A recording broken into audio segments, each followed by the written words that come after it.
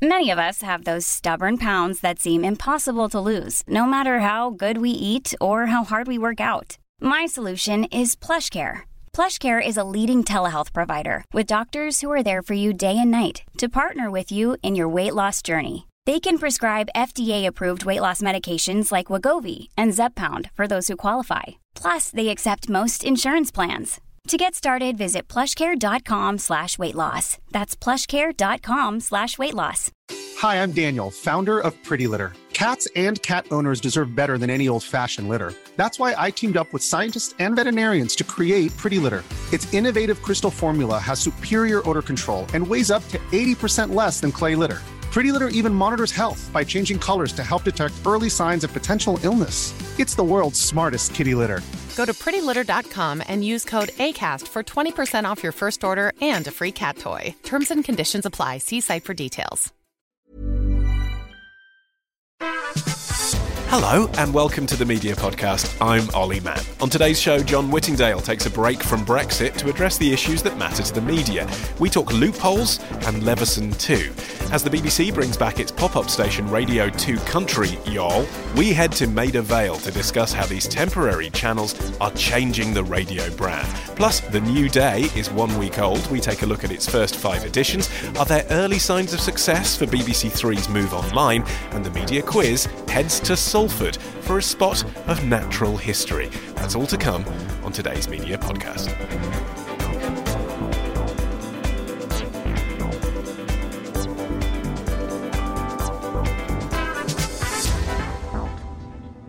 And joining me this Friday at the Hospital Club, it's the Managing Director of Lemonade Money, the award-winning Faraz Osman. Thank you, the award-winning Lemonade Money. How long can we keep that up for before it gets tired? We won our Sony Award in 2010. We're still playing on it. Milking it for all it's worth. Yeah, and what have you been up to this week, Faraz? We're actually looking at planning for 2016. We've got some interesting thoughts about other things that we want to do, including, I don't know if I can reveal it, but we are chatting about some original content stuff, and whether or not we should be doing our own bits and pieces away from other broadcasters. So that's quite exciting. Breaking out on your own. Not breaking out on our own, but just ensuring that you're we're... the Zayn Malik of indie TV production companies. Is that racist? I feel that's racist. I'm like... That is a classic example of you interpreting something that I said in complete innocence. Hashtag Project Diamond. And joining Faraz, the deputy editor of metro.co.uk, it is the digital media brain and body of Alex Hudson. Media and body? Yeah. How is a body digital? Well, if you don't know that, I'm not sure you should be in post, quite frankly. What's been going on at metro.co.uk, Alex? You've been doing very well, according to your own masthead. According to our own masthead, yeah. That is the meanest thing you've ever said. Well, no, the only source I've seen for how many shares you've been getting is you proudly boasting on your own masthead that you've got millions. The ABC stand those up, but thank you. 2 things. One is we're busy planning for the next 2 years, the big serious future of metro.co.uk, and I spent the morning chasing after a man called A Man in the Shed. So we found this man. What do you mean? We found this man on Facebook who's receiving random messages from strangers, making slightly racist jokes about the fact he's called A Man in the Shed, saying, "Can you please get out of my shed?" Well, his name is Amin Arshad. Yes. That's amazing.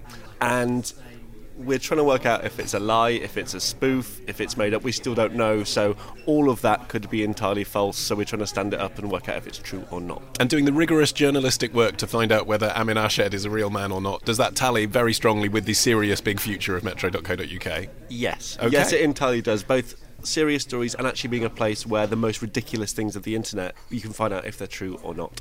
Brave New World, or should we say New Day? More of that later. The Culture Secretary, John Whittingdale, he says laughing, no one ever says that laughing, was at the Oxford Media Convention this week. He addressed a few hot potatoes there, including the BBC and Leveson 2. Yes, that really is a thing. Are we ever going to stop talking about Leveson? And then he dodged a few other issues, like Channel 4, before throwing in a curveball on ad blocking. But Faraz, let's start with the BBC, as is traditional here. The Guardian reported on Friday that there won't be a white paper until after the referendum. What did the Culture Secretary say in Oxford? I think the most pertinent thing is obviously that he's closing the iPlayer loophole. I mean, it's about time that that's happened. I think a lot of people have been gaming the system, and so this is people not paying their licence fee but watching the BBC online. Yeah, exactly, and I think that there's it's just you need to future-proof the BBC. If you want to continue going down a licence fee route, you have to ensure that anybody that's consuming BBC content is paying fairly for it, and I think it's sensible that we close that if we're going to continue using the licence fee as a way that we're going to fund the BBC. And then there's obviously some chatter where you said it wasn't distinctive enough, and that's obviously made ITV and all those guys very happy.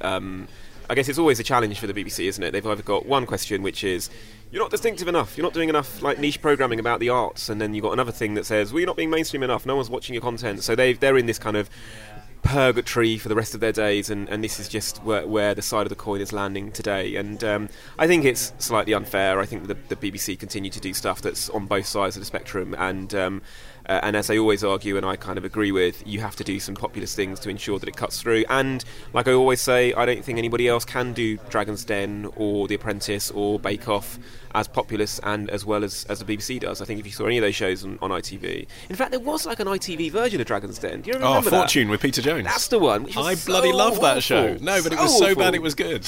I don't think that's an argument that would stand up for the BBC. Oh, look at our content, it's so bad that it's good. I can't imagine Whittingdale being too enamoured by that. Actually, I may have just conflated two shows in my head. There was one Tycoon with Peter Jones was the one I really enjoyed. Whatever it is. Fortune was the one which was just basically people begging for money. It was Dragon's Den, but instead of saying I have an idea, it was just I'm really poor, can you give me some money please, Duncan Bannatyne? So that sounds right. Yeah, it shows how memorable those shows were that you have no idea what they're called or really what happened in either of them. No, Tycoon was good. I promise Tycoon was good.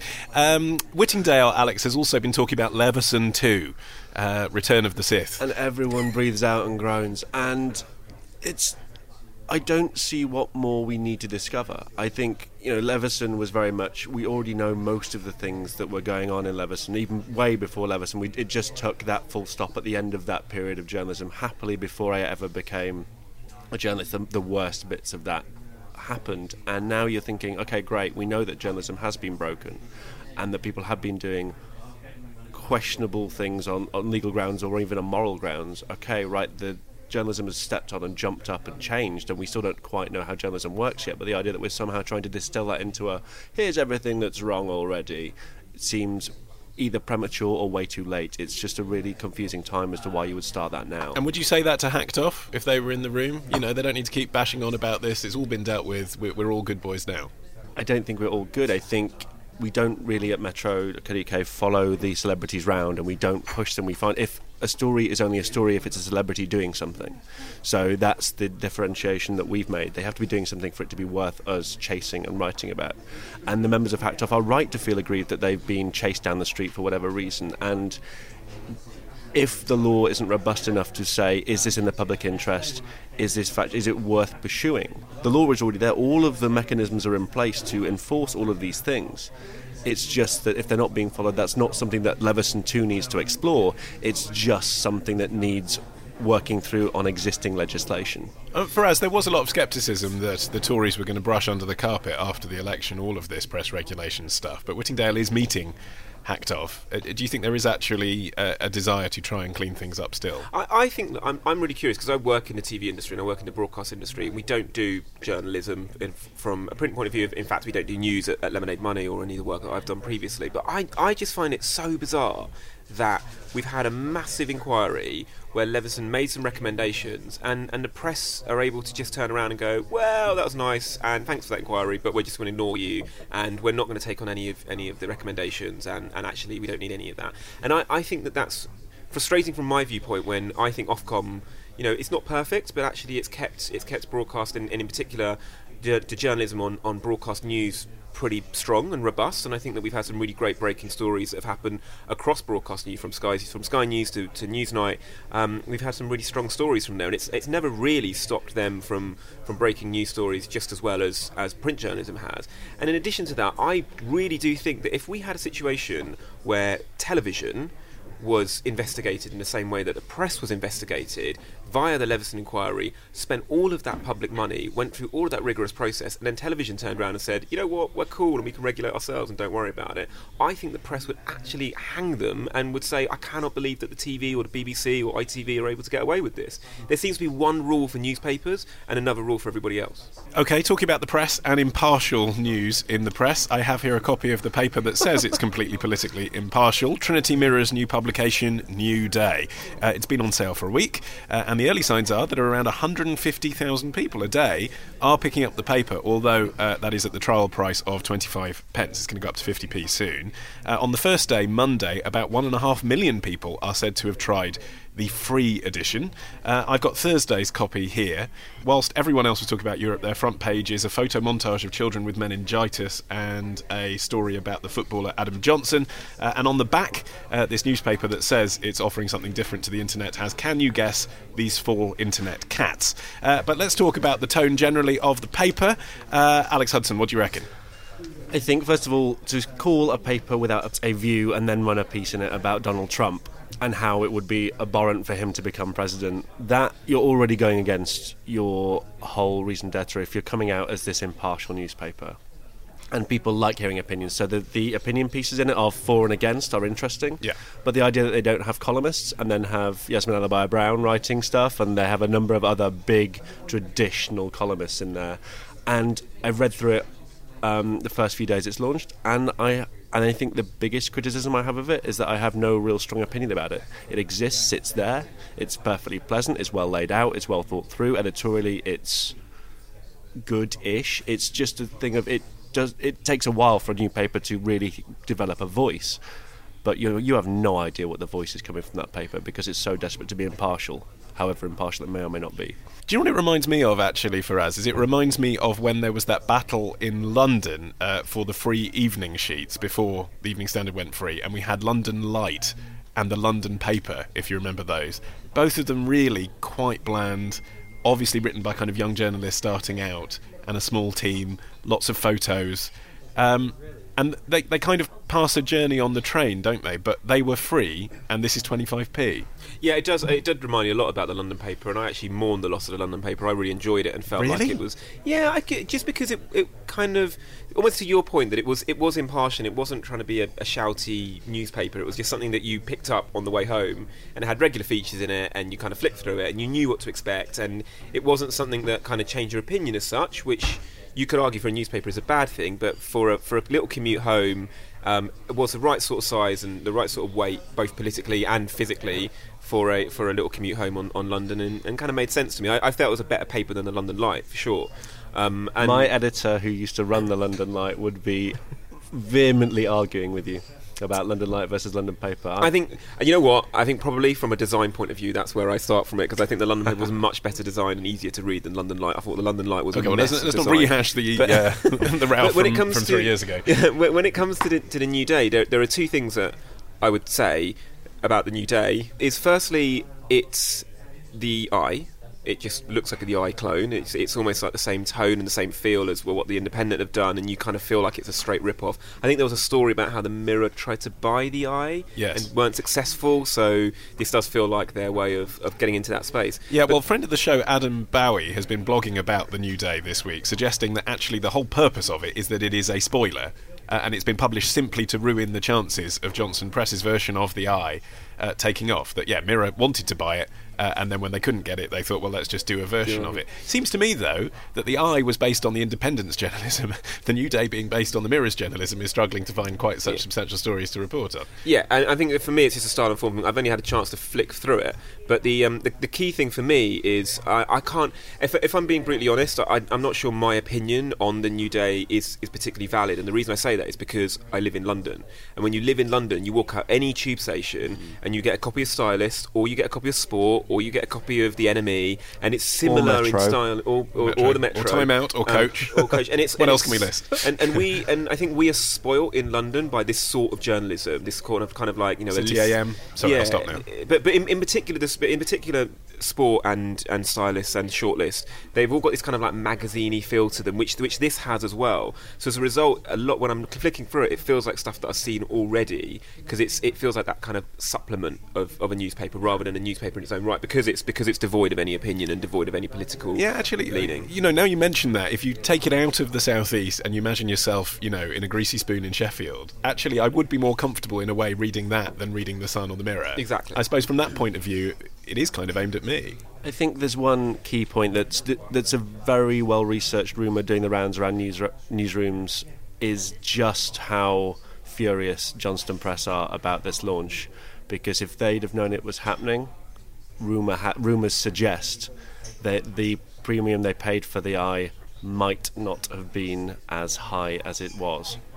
Interesting, okay. And final point, the quality of the paper. This feels like a bizarre thing to be talking about on a podcast that's obsessed with the digital future, but they have invested in nicer feeling paper. Was that worth it? It's a bit like The Guardian doing their Berliner thing, isn't it? I mean, it is better, but does anyone care? Do you want to know what's better than paper? The internet. The internet is wonderful and provides you with an infinite amount of news that you would like to talk about an infinite number of things, about anything you can think about. It allows you to Google whatever you want, to search on Facebook for any page you like. At any time of the day you choose, and it updates as it goes. You will never find an outdated story that has not been already updated. There is a dirty joke I could do here about the internet rubbing off on your fingers, but I won't. Oh, you can't say you're not telling a joke while telling the joke. That's not... You've got me. Right, let's move on to ITV. And despite some less than stellar ratings this year, ITV PLC has actually had a fantastic year, financially speaking. A lot of this, I think, is down to Downton Abbey. They announced a 6% rise in profits. Advertising revenues also up 6%. But crucially, advertising isn't where the big gains were. In fact, the broadcaster is now less reliant on sponsors than it's ever been, and 49% of ITV's revenues now come from other sources. Faraz, when Adam Crozier became CEO, this was actually his mission statement, wasn't it? So is it mission accomplished? Adam's, as far as I'm concerned, has been a genius in this space. He's been able to offset what's happened in the advertising downturn. He saw it coming a long way off before I would argue any other broadcaster, and he's done some really clever, smart things to ensure that ITV remains a viable business. And I think if you look at what Channel 4 have been doing about investing into investing into indies, and also Sky starting to buy people like The Garden, you've got other people that are kind of copying this model, because it's actually probably the right model, where you're buying up IP and using your broadcaster as a way to launch IP, make it popular, and then sell it elsewhere. And that's a smart, interesting model that's worked for ITV, and I think that a lot of credit should go to him. What I would say is that I'm curious to know how sustainable it is. From what we've seen, there are more and more international broadcasters and brands that are interested in doing full buyouts. So this IP model of selling something like Downton Abbey across the world, I think if you went and did a deal with Netflix, I would expect that Netflix would take all your rights and all your secondary rights would take people, and that includes people like Amazon and all these kind of new publishers. This secondary rights model may have a shelf life, and it'll be interesting to see if this model that is working for ITV today is sustainable in 5 years' time. But if the company is becoming more resilient to the effects of the digital age, its channels are actually struggling. Alex, on Sunday night recently, ITV was beaten, well, in fact, on all of Sunday, from morning to evening, they were beaten by Channel 4. They have a problem there. What should they do? I think that partly that's not ITV, that's Channel 4 getting stronger, and Channel 4's commissioning rounds getting more of where the audience is going. So there is still a long way for Channel 4 to go, but it's getting it more and more and more. And for ITV, I think partly you need to push towards digital, but I'm always going to say that I have a huge bias, and because ITV Player, user experience wise, is just stop giving me adverts. I appreciate. I think you'll find it's called ITV Hub these days. Different product, completely different. It's the same thing. It's not that different from All 4 though. The experience in All 4 is similar when it comes to advertising. It's still 3 pre-rolls and then the content and then another 5 adverts. I mean, it seems to me you talk about Channel 4 getting stronger, and they have, in fairness. Arguably, they've become more mainstream. But actually, isn't it, in a way, kind of about ITV slightly appealing to the wrong person? I mean, you think about who used to be the core ITV viewer 10 years ago. ITV now appeals much more to me, and that's probably a problem for them, isn't it? Or a problem for you. No, but I'm much more likely to watch Tom Bradby hosting the news at 10, or a documentary about Marguerite, or Michael Gambon playing Churchill. But those are all kind of Channel 4 shows from 10 years ago. That just shows that you're getting old, I think. No, but I'm a middle-class southerner, that's what I'm saying. They're trying to broaden their palette, but they've actually sort of ended up, perhaps, I would argue, showing programmes that are actually more attuned to the people who are running it than the people who used to watch it. I think you have a point, but I think that there is a massive opportunity on... Netflix are winning. Netflix are winning at the sort of content that... so the BBC term for it is the appeal to the replenisher audience. So the BBC Buzz term of, okay, these people are growing away from our content. How do we get these younger or more digitally savvy or whatever that thing is into our... And that's the bit that ITV is missing. What is the new exciting thing? Downton Abbey was this glorious success, still is, but it's not a replenisher audience. It's not the new young things coming and finding that. It's the people we already know and the market we already have. It's how do you build upon that with this new... If ITV just jumped off and went, right, we're going to do this innovative programme. They tried it with the ITV Question Time. Is that still running or has that already vanished? Well, the agenda with Tom Bradby? Yeah, I like it. There you go. I'm exemplifying the issue. That's not new. That's not exciting. It's well produced, but still, it's not a new idea. It's not pushing boundaries. It's not Channel 4's the word. It's not anywhere near there, is it? Let's be honest. If only Jeremy Corbyn was on the show this week, involved in any kind of version of some of the antics they used to get up to on the word, licking out someone's belly button. Anyway, before we head to the break, you may have noticed that Radio 2's obsession with pop-up stations has intensified in the past few years, from Radio 2 Eurovision to the forthcoming Radio 2 Country, which I am very excited about. Yes, I am a closet country nerd. The station has been breaking out of its usual schedule to provide more to the tastes of selected groups of listeners. But how useful are these temporary channels, and is the BBC testing the ground for something bigger from Radio 2 in the future? The Media Podcast went to BBC Maida Vale Studios to find out. Hey, what's up, guys? It's Sam Hunt. I'm excited to let y'all know we will be coming back to C2C this year. Hope y'all can make it out. We'll see y'all soon. Hello, my name's Al Booth and I'm the Specialist Music Editor for Radio 2 and 6 Music. I'm Brett Spencer. I'm editor for the digital output for all of the BBC's popular music radio networks. I think the first one was 5 Live's Olympics Sports Extra, and that was really about being able to provide a lot more coverage of the Olympics that 5 Live couldn't provide just on their own station and on Sports Extra. The first one we did at Radio 2 was Radio 2 Eurovision, and that was really because we wanted to sort of try and reinvent the way we covered Eurovision and to provide a much richer experience from Eurovision fans over several days of what the contest was about. But it's also really crucially for us about getting Radio 2 listeners to listen on digital platforms.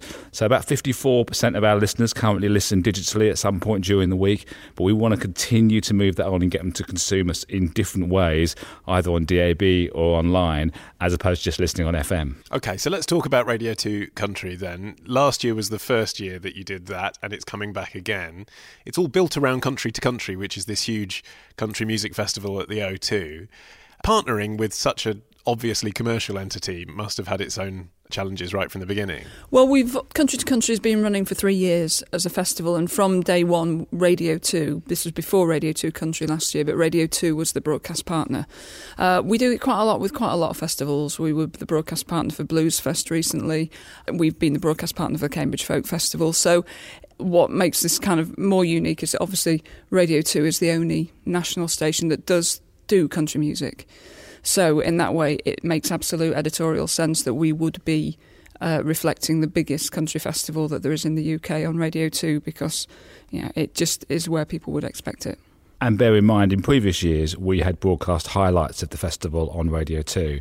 So actually, by broadcasting all of it, we're getting much better value for money for licence fee payers from the money that we're spending on broadcasting that event. So actually, we're getting a much better deal out of it.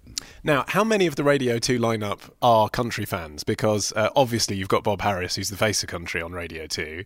But I imagine it's a bit like 5 Live and not everyone there likes football. I mean, in the same way, are you having to crowbar some presenters from Radio 2 and say, you're going to present a show all about Dolly Parton, or are there enough country fans? Do you know what? There? It's really interesting because, ostensibly, no, there aren't that many country fans. But once you actually start talking to the Radio 2 mainstream guys, you realise that they do. They say, oh, well, I don't really know much about country music, but I do like Dolly Parton, and I do like the Eagles, and I do like Mary Chapin Carpenter. And suddenly you're saying, well, actually, what you're saying is you like quite a lot of country music. So there's always an access point. It's been great because we're in the middle of recording some of the shows now, and I actually was in the studio yesterday with Jeremy Vine recording his Jeremy Vine Stomping Country, which I thought, right, Jeremy's just done Strictly. He likes a bit of country music. He turned up at C2C last year. He loves Casey Musgraves. And I thought, right, I'll ask him if he'll do a kind of dance crazes in country music. And as we said before, it's all about providing more Radio 2. So if you listen throughout the 4 days we're on air, you will hear those presenters pointing towards Radio 2 Country as a choice of listening at the top of hour. And that's the only time that really happens on Radio 2. So Jeremy will say at 1 o'clock, you can hear me, another hour of me on Radio 2, or we'll point to an alternative programme on Radio 2 Country. And having all the presenters involved obviously helps us with that, because then they have an investment and they're really involved in the content of the station. What are the logistical challenges of setting up a live radio station as a pop-up at an event? You're not even in your own studios. And what have you learned from last year that you're going to try and iron out this year? We get a great room at the O2 that they give us, which is the fancy, it's called the Fab Room, and it's basically where all the kind of VIPs that would be at the O2 would hang out, and it's a really excellent room, and we get that backstage. So it's what we can do is it's large enough to bring in we have a full DJ set up. Usually got 2 presenters there. We've got space for a band to come in to do some live music. There's a little room at the back where the interactive guys that are doing the live blog and all the social media stuff, that they're all there as well. It's the same as doing an outside broadcast really for Radio 2 itself, because you're just setting up a working studio, and then there's a studio back at Western House that is set up as the Radio 2 Country studio, and they're taking all the outside sources and all of that kind of stuff. So it is like there is a little studio on the 4th floor of Western House that becomes Radio 2 Country for 4 days, and everything comes out of that. OK, you're both doing far too good a job at publicising the station. What went wrong last year? Looking back on it, what didn't work? I wouldn't say something went wrong, but I think what had the potential to go wrong, and Al can speak about this better than me, is explaining to people from the US and from Nashville what we're doing and why we're doing it. Do you want to expand on that? Yeah, as soon as you start trying to explain to a manager of a big country act in Nashville about a pop-up digital station, don't understand pop-up, don't understand what a digital station is, Americans usually. They're like, well, what is that? Is that online? It's like, well, it is online, but it's a bit more than that. And so trying to explain that and trying to explain that it is part of Radio 2, but it's not actually Radio 2. And so that was quite difficult. So we did have situations where we'd gone through the whole process and we got all the contracts sorted, and then we get to the O2 and the guys on stage are like, we don't know anything about this. What is this? No, we don't really want you to take us live. And then you're like, okay, this is the whole point of today. And so then you're having to get into some discussions. But that's really about awareness with the Americans and with the record companies out of Nashville. And this year is already loads better because we did it last year, and they suddenly saw, I mean, the artists saw like huge, massive ramp-ups of sales. People that were playing over the weekend after we did Radio 2 Country, you could really, we shifted some records for them. So I think suddenly people understand it. OK, so Radio 1 has Radio 1 Extra, Radio 4 has Radio 4 Extra, Radio 2 has Radio 2 Country and Radio 2 Eurovision, and it seems to me like inside all of these pop-up stations there's a Radio 2 Extra struggling to get out, but it can't, because commercial radio would kick up such a fuss if you actually propose such a thing. I don't think it's that at all, actually, because what you're talking about there is you're talking about starting a new radio station, and what we're talking about is providing more of what Radio 2 does on other platforms. We don't look on these as stations, as it were. We look on these as opportunities to provide much greater coverage of a Radio 2 property, for want of a better word, on other platforms, to provide a deeper experience of that event, and also to get people to listen on digital platforms. But there's which is enough not the same archive. as starting up a station. But there's enough archive, isn't there? Friday night is music night going back 50 years or whatever. There's enough archive to do a Radio 2 Extra that the Radio 2 audience would love. If there's enough people listening to Bob Harris for 2 hours a week that want to listen to 3 days worth of it, then obviously every single show you do could do the same thing, no? Silence has descended. It doesn't get discussed? Secretly, you'd like to do a Radio 2 Extra. It's not been discussed. OK. Good luck. What are the highlights?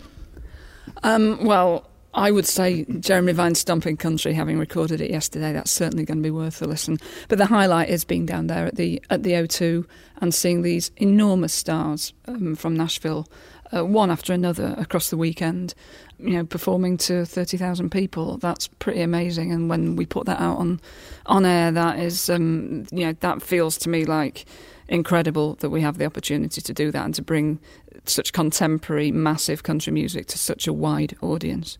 And we're excited this year to have a Radio 2 Country stage at the O2 as well. Because one of the things we felt last year is that we didn't really have much brand awareness, if you like, for people who were actually at the event. So this year we'll have our own stage with live acts playing and talks and that sort of thing. Enjoy. Thank you very much. Please join us March the 10th at midday. Shall we see what's on the Media Podcast Jukebox today? Delightful. Now, as I'm sure you've noticed, it's about this time every year when all the various media festivals release their early bird tickets. And with so many events to choose from, like Sheffield DocFest, Radio Days Europe, MIPCOM, the Edinburgh TV Festival, it's good to plan ahead. So praise be then for your donations, because without them, we wouldn't be able to leave these four walls to bring you our unparalleled coverage. Here on the Media Podcast, not only do we make special editions from those festivals, we carefully select the finest sessions as bonus episodes for you to enjoy in the most convenient way. Because let's face it, if you can't be there in person, audio is the best. Who spends 45 minutes on YouTube, even for Armando Iannucci? All this is only possible because of your support, because with the stability you can give us, we can plan the shows of the future. You can continue to help us cover these festivals for significantly less than it takes to attend. Just bung us a few quid a month and we'll bring the highlights to you on this podcast. You don't even have to wear a stupid lanyard. Go to themediapodcast.com now and click on donate. Just a £5 a month will take us to Edinburgh, to Sheffield, to Paris, and a tenner might just get us back. Themediapodcast.com. It just takes 1 minute. Do it now. Thanks.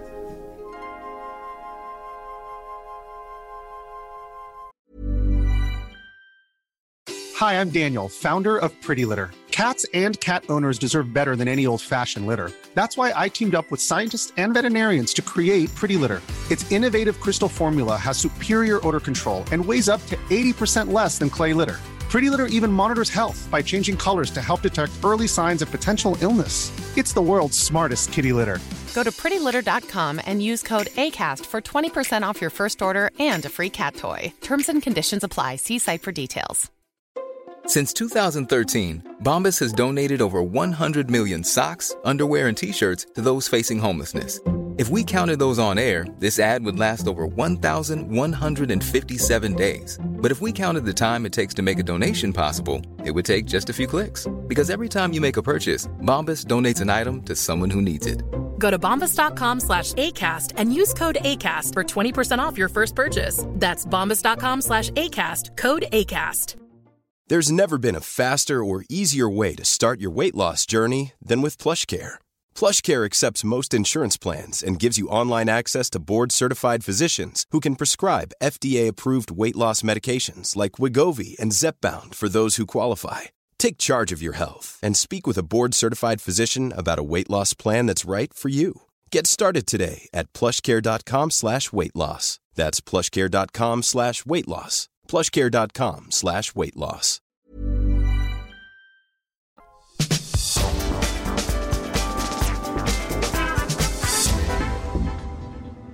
Right, let's tackle some of the other stories of the week. And Dame Janet Smith's review into allegations against Jimmy Savile at the BBC made for some eye-catching headlines. Serious failings, whitewash, the BBC Trust must be scrapped. They're just a few. But now that it's all settled down, what have you made of her report, Faraz? I haven't read the report because I hear it's huge. I hear it's a monster of a... It's like something crazy, like 300,000 words or something insane like that. But it may not have been a full public inquiry, but they went for it as if it were. Yeah, it's like a Encyclopedia Britannica. But it's. I think the thing that is, I don't know if it's encouraging is the right word to use, but it just feels old in the sense that it doesn't feel like it's something that could happen today. And I just hope that that's true. I hope that everything that's been said and everything that's happened in that space is something that we're so shocked and appalled about it, because it's something that we would never allow to happen now, and I just hope that's true. I mean, that's all you can hope for now, because I think that I would expect anybody from any level that sees any sort of abuse like that to report it immediately. And I actually think that what's happened with recent cases, and obviously I won't mention any names, but it does seem that there have been people that have been indicted or have been caught up in this, in acting inappropriately to different levels of members of staff, and they are being reprimanded as a result of that. And some of those people are in prison, some of those people are being investigated, and I think that that's been the kind of positive outcome of this, is that people feel like they can come forward and something will be done about it. But it was wrong to not report it if you knew anything then, and the purpose of the report was to see whether anyone knew anything. And Alex, according to this report that has cost millions, no one at the BBC, no one who worked on Children in Need, no one who worked on Jim Will Fix It, no one knew anything.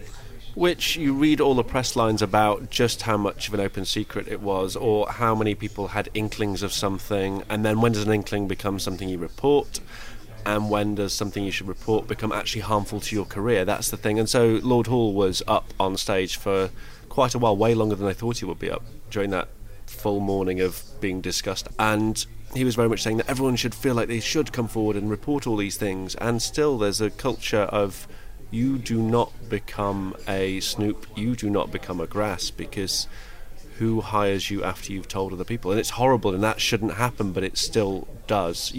Talent is still called talent, and there's a step aside from the people who aren't front of screen or aren't front of house.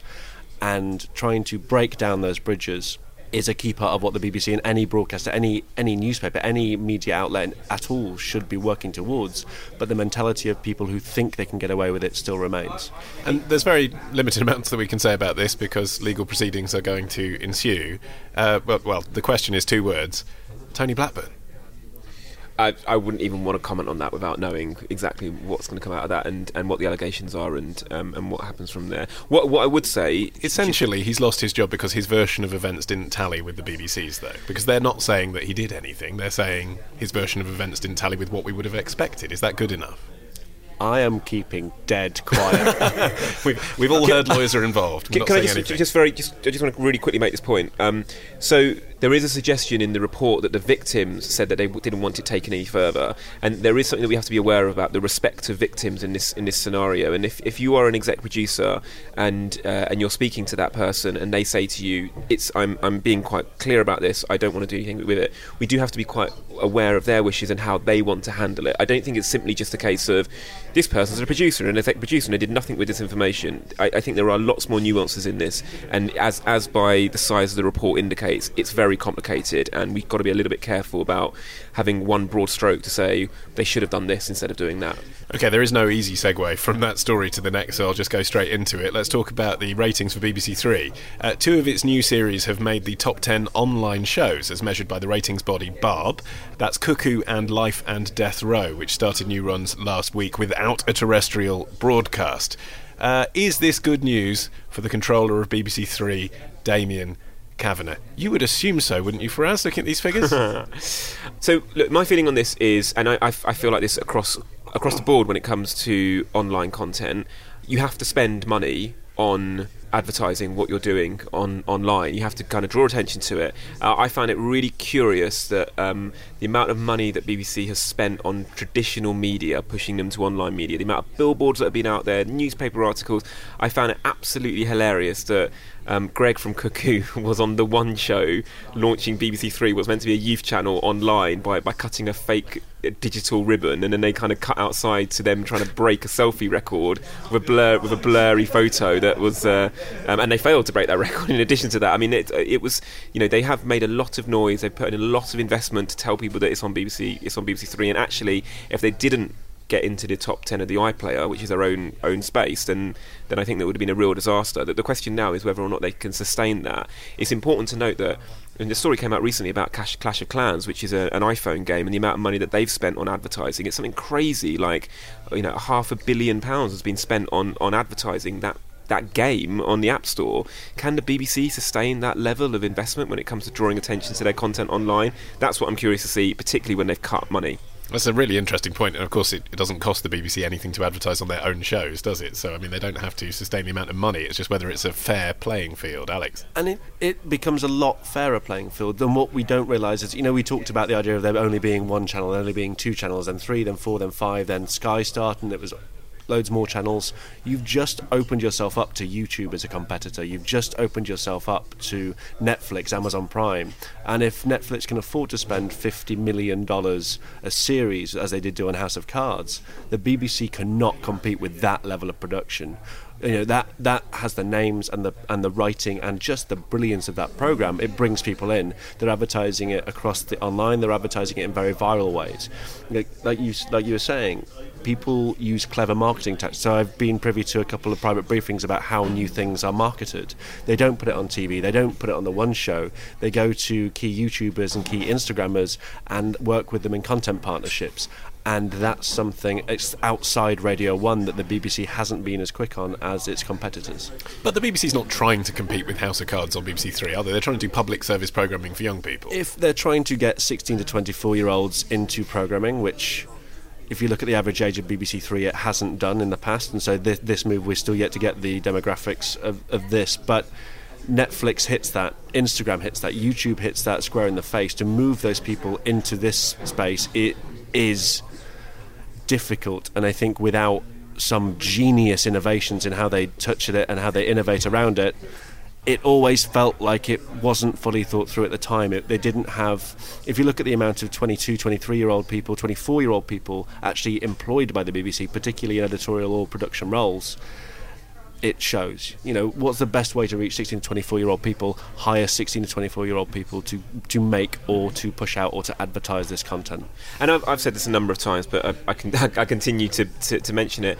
The reality is that the BBC had a point of difference when it comes to younger audiences when they're competing with Amazon and Netflix and all of those people that you could not buy your way into, and that's that they had a TV channel. And now they don't have a TV channel, so they are the same as all of those other competitors, and they are going to have to figure out how they're going to be able to be more noisy and be able to cut through to that audience when they are competing with other things that are on your phone screen or on your computer screen. They didn't have to do that when they had a TV channel. Okay, whilst we're talking about Amazon and Netflix, that moves seamlessly onto Top Gear, because there is some suspicion that Netflix will be picking up the BBC's new Top Gear.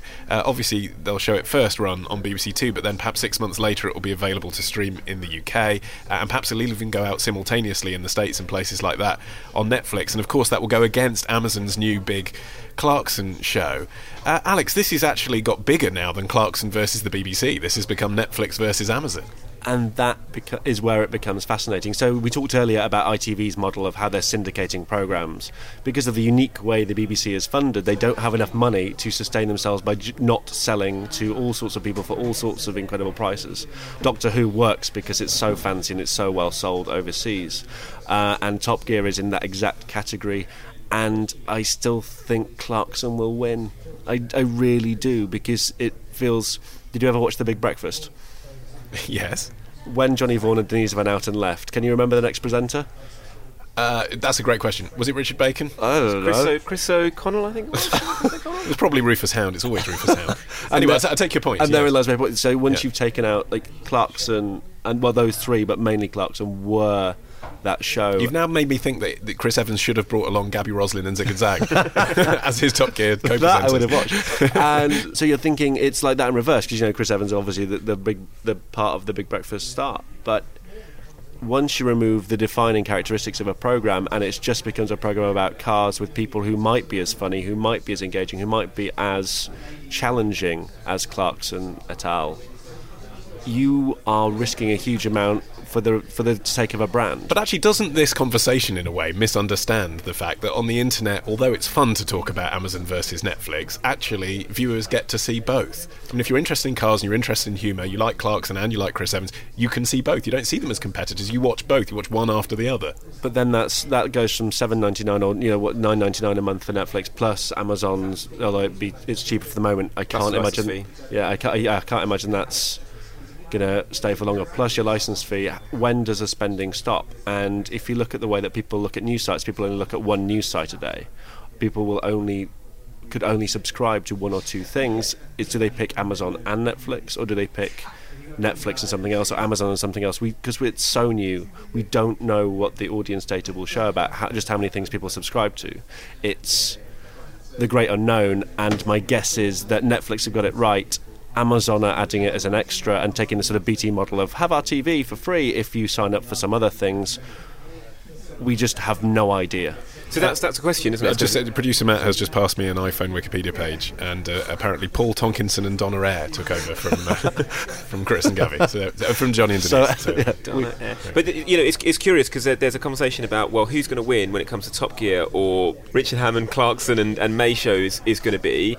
But if you talk about Netflix versus Amazon, everybody goes, well, obviously Netflix is going to win. If you talk about Clarkson versus Chris Evans, well, obviously, there's obviously a clear strategy from Amazon to try and get that mind share, and they'll use this show as well as they've used High Castle and Mr. Robot to kind of push it in that and get credibility in that space as well. But I think that this story, I would be kind of surprised if Netflix didn't pick up the secondary rights to Top Gear. I mean, it was always going to happen. The brand is still called Top Gear. It's it's coming up 6 months after, outside of the iPlayer window.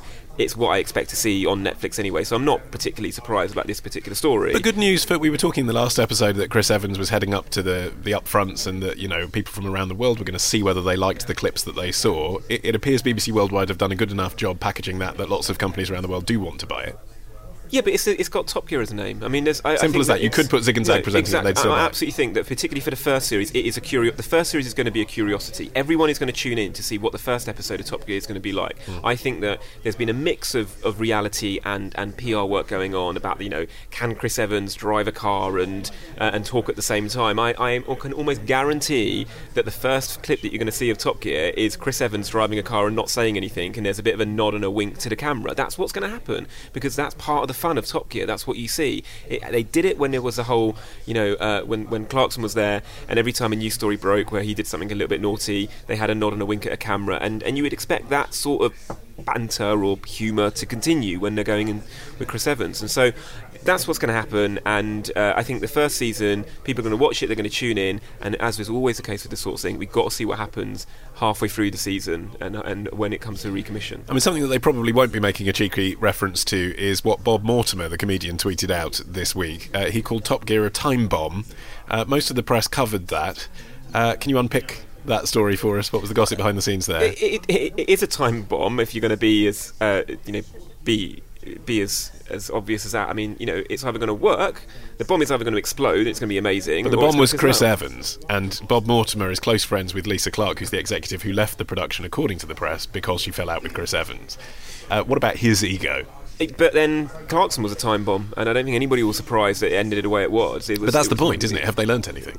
Well, I think that if you're going to create a show that is about personalities, talking about high testosterone subjects like cars, then there's going to be a difficult scenario that ensues. And, I still have yet to see anybody else come to the fore that could beat Chris Evans in this space as a personality to take on this mantle. So I think that everybody was going to want to see it, and you know what, if he's difficult and he's going to be a tricky person to follow, I would rather it was that way round rather than have kind of three unknown faces that were quite bland and you ended up getting quite a vanilla show a la what Top Gear was before the rebrand when Clarkson came along in the first place. OK, the media quiz is along shortly. That's a bit of clickbait for you. But before we get there, let's talk about clickbait. If the BBC stopped publishing soft news stories online, soft news, the commercial sector, apparently, could grow by £8 million a year. That is according to a government-commissioned report. Alex, explain first of all what is meant by soft news, and then secondly tell us whether you agree. Soft news is, so you move away from the big news. So we move away from the EU debate and certain bits of Trump's coverage around the US election. We move away from the migrant crisis in Calais. We move towards, Amanda Shed, for example. Or we move towards sort of the cat pictures on the back of New Day. Or we move towards interesting things that you will talk about, but you won't have your mind changed about it because it's not serious news. And the BBC historically has not done enough of it. The BBC has, as a brand, the capacity and the audience to work through all of the nonsense on the internet, and same as what we're trying to do at metro.co.uk is distill that and curate it in a very reputable and truthful way. And I commissioned and petitioned and worked hard to make the BBC do more of it, because it's what the BBC should be doing. In the same way as its TV shows don't have to be either populist or incredibly niche. You can do both, and you should do both, and the BBC has to be where its audience are, or where its audience could be, or where its audience wants to be, and part of that is distilling the internet into a usable and readable or consumable form. So they do a bit of it, don't they? I'm thinking here about, I think they call it BBC Magazine, don't they, online? There's Magazine, which is actually an in-depth feature list. There's BBC Trending, which is a mixed media thing with a blog and a video outlet, and they appear on BBC World News a lot, BBC Terrestrial less so. And BBC Trending picks up trends without being too mean, because they have to, maybe 24 hours after they've been covered elsewhere. And they talk to the people involved in them, and they add value to them. So they're kind of providing a service of trending news for the people who don't follow trending news. So that's the stuff the government says the BBC might consider stopping doing, and you're saying they're not doing enough of it? The big proposal in the BBC Charter was to bring more 16 to 24-year-olds into this space, and you should not patronise and only offer soft news, but if you somehow exclude a big part of what they care about as their entry point to what the BBC News Service offers, then you are... Well, you are removing that entry point, so why would they visit you when BuzzFeed is spending hundreds of thousands of pounds on big, serious investigations, but your entry point to BuzzFeed is the 17 things that you didn't know about Romford, and then you happen to click on this earnest investigation in partnership with Newsnight that unearths some great conspiracy. It's the way the market works, so it can't be the way that the BBC... It can't be removed from the BBC. Now, the Press Gazette also highlighted, and I quote, that the BBC's rival commercial radio stations could get a boost of up to £38 million a year if the corporation's music and sports radio services concentrated on lower-profile sports and offered a broader range of music. I mean, yeah, Faraz, isn't that just a version of saying if BBC One was shit, more people would watch ITV? I mean, we know this. I'd love it if they made that suggestion about television and they were starting to say that, the World Cup shouldn't be on the BBC. I'd like to see what the outcry of that would be, where you would only be able to watch the World Cup or the Olympics on ITV. I imagine that there'll be a few people that are quite upset about that. But in radio, they do suggest it, and the talk is, these rumours were quashed, weren't they? But the talk is out there that 5 Live was under consideration, that they might move 5 Live online. What do you think of that? I think that there's a curious thing that's happening in the industry, and I think that this is happening faster than television moving online. I think that radio moving online is happening at a much quicker speed, and I think that we're seeing a lot of people listening to radio via internet-connected devices, be it their phone or be it a Sonos system or whatever it might be. There is a definite trend where people are taking their audio consumption. I mean, we're on a podcast. People are taking their audio consumption now digitally, and actually there is an argument to say that we should be looking at the BBC providing more services in that space. But I imagine it would happen organically rather than happening via the sword of whoever these regulators are. The BBC put out a statement pretty sharpish to deny, as I say, that they're thinking about moving 5 Live online. But Alex, do you think that is feasible? The Independent has moved online, BBC Three has moved online. Is it feasible?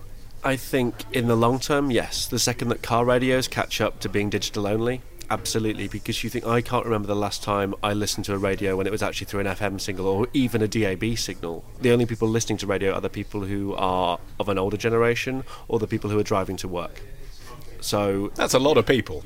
That's my point. So it is a lot of people for the moment, but you can see, I think, like you were saying, organically, it's just that people are growing into it, and it's easier to consume digital radio. You don't have to tune a dial, you don't have to push buttons, you just press go, and the iPlayer radio app is very, very good. But for a news and sports station, you need to be just there, don't you, on tap for everyone. It's going to be 20 years before we get to the stage where everyone has access to getting the news in the way you're describing. Nothing could be easier than turning on an AM signal, however crackly it sounds. Yeah, but I would argue that things can't get much easier than plugging in your phone to your car, and that's getting easier and easier. The amount of people that own a car and have their phone Bluetooth to their car or have it as a lining connection, people aren't reaching for their dial on their car radio. They're reaching to plug in their phone and listen to the audio that's coming out of there, and they may listen to live radio via TuneIn or via the iPlayer app, and or they may be listening to their own music library on their phone. That's been happening for quite a long period of time now. It's still 20 years away. I'm a podcast evangelist. It's still 20 years away. What, of people turning off their Saying car nothing radios? could be easier than listening to online audio in your car. That is 20 years away. I've said that before. The radio is easier. I've said that before. That I forget where I wrote it, but I was writing that there was no possible way that the FM signal needs to survive, and I got a number of really frustrated emails about people who live. Once again, it's our London privilege. There is nowhere without few areas without 4G, no areas without 3G, except for my bedroom, which is still a black spot. But everywhere outside London, you don't have those receptions, and that's where you have a point. But still, you can have 10 years, you can't have 20. Before we go, there is just time for our media quiz. Oh, hooray!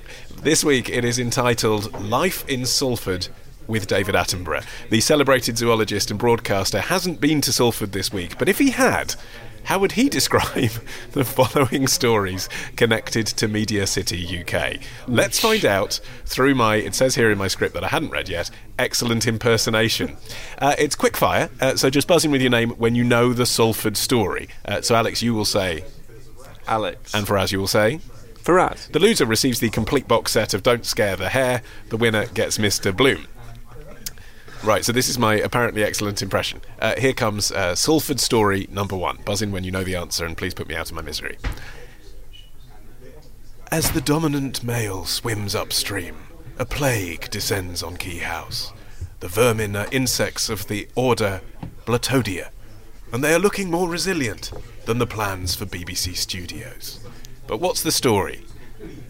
Faraz, is this about Peter Salmon leaving BBC Studios in the lurch by walking away? Yes, Peter Salmon is leaving the BBC as The Guardian reports that cockroaches have moved into one of the buildings occupied by the corporation, so that was why we were doing the natural history thing. Salmon swam upstream, that was what that was. Right, here is execrable impression number 2.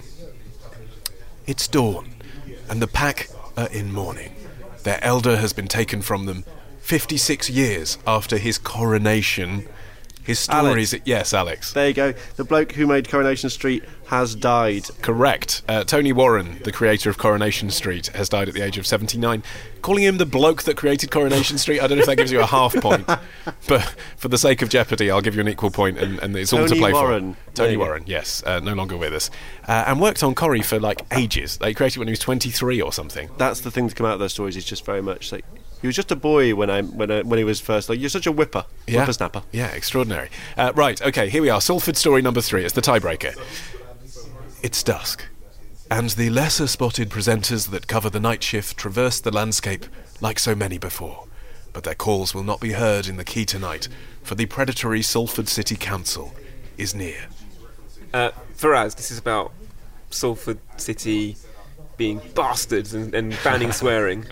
That is fucking correct. The council have planned to curb swearing around Media City UK, following complaints from residents.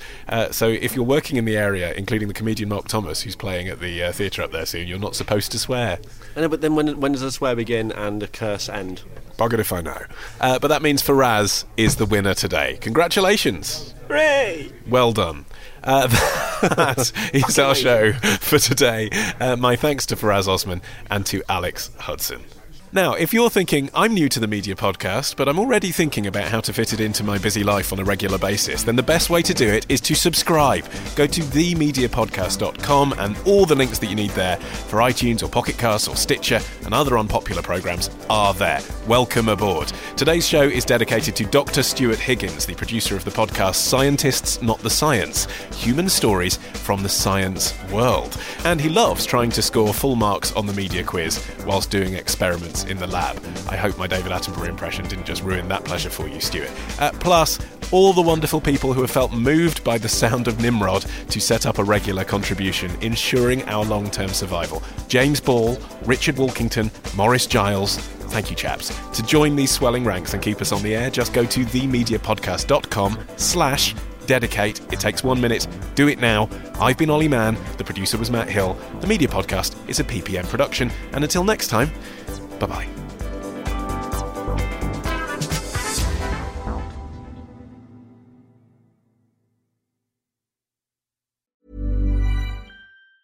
Hi, I'm Daniel, founder of Pretty Litter. Did you know cats tend to hide symptoms of sickness and pain? I learned this the hard way after losing my cat, Gingy. So I created Pretty Litter, a health monitoring litter that helps detect early signs of illness by changing colors, saving you money and potentially your cat's life. Pretty Litter is veterinarian developed, and it's the easiest way to keep tabs on your fur baby's health right at home. Go to prettylitter.com and use code ACAST for 20% off your first order and a free cat toy. Terms and conditions apply. See site for details.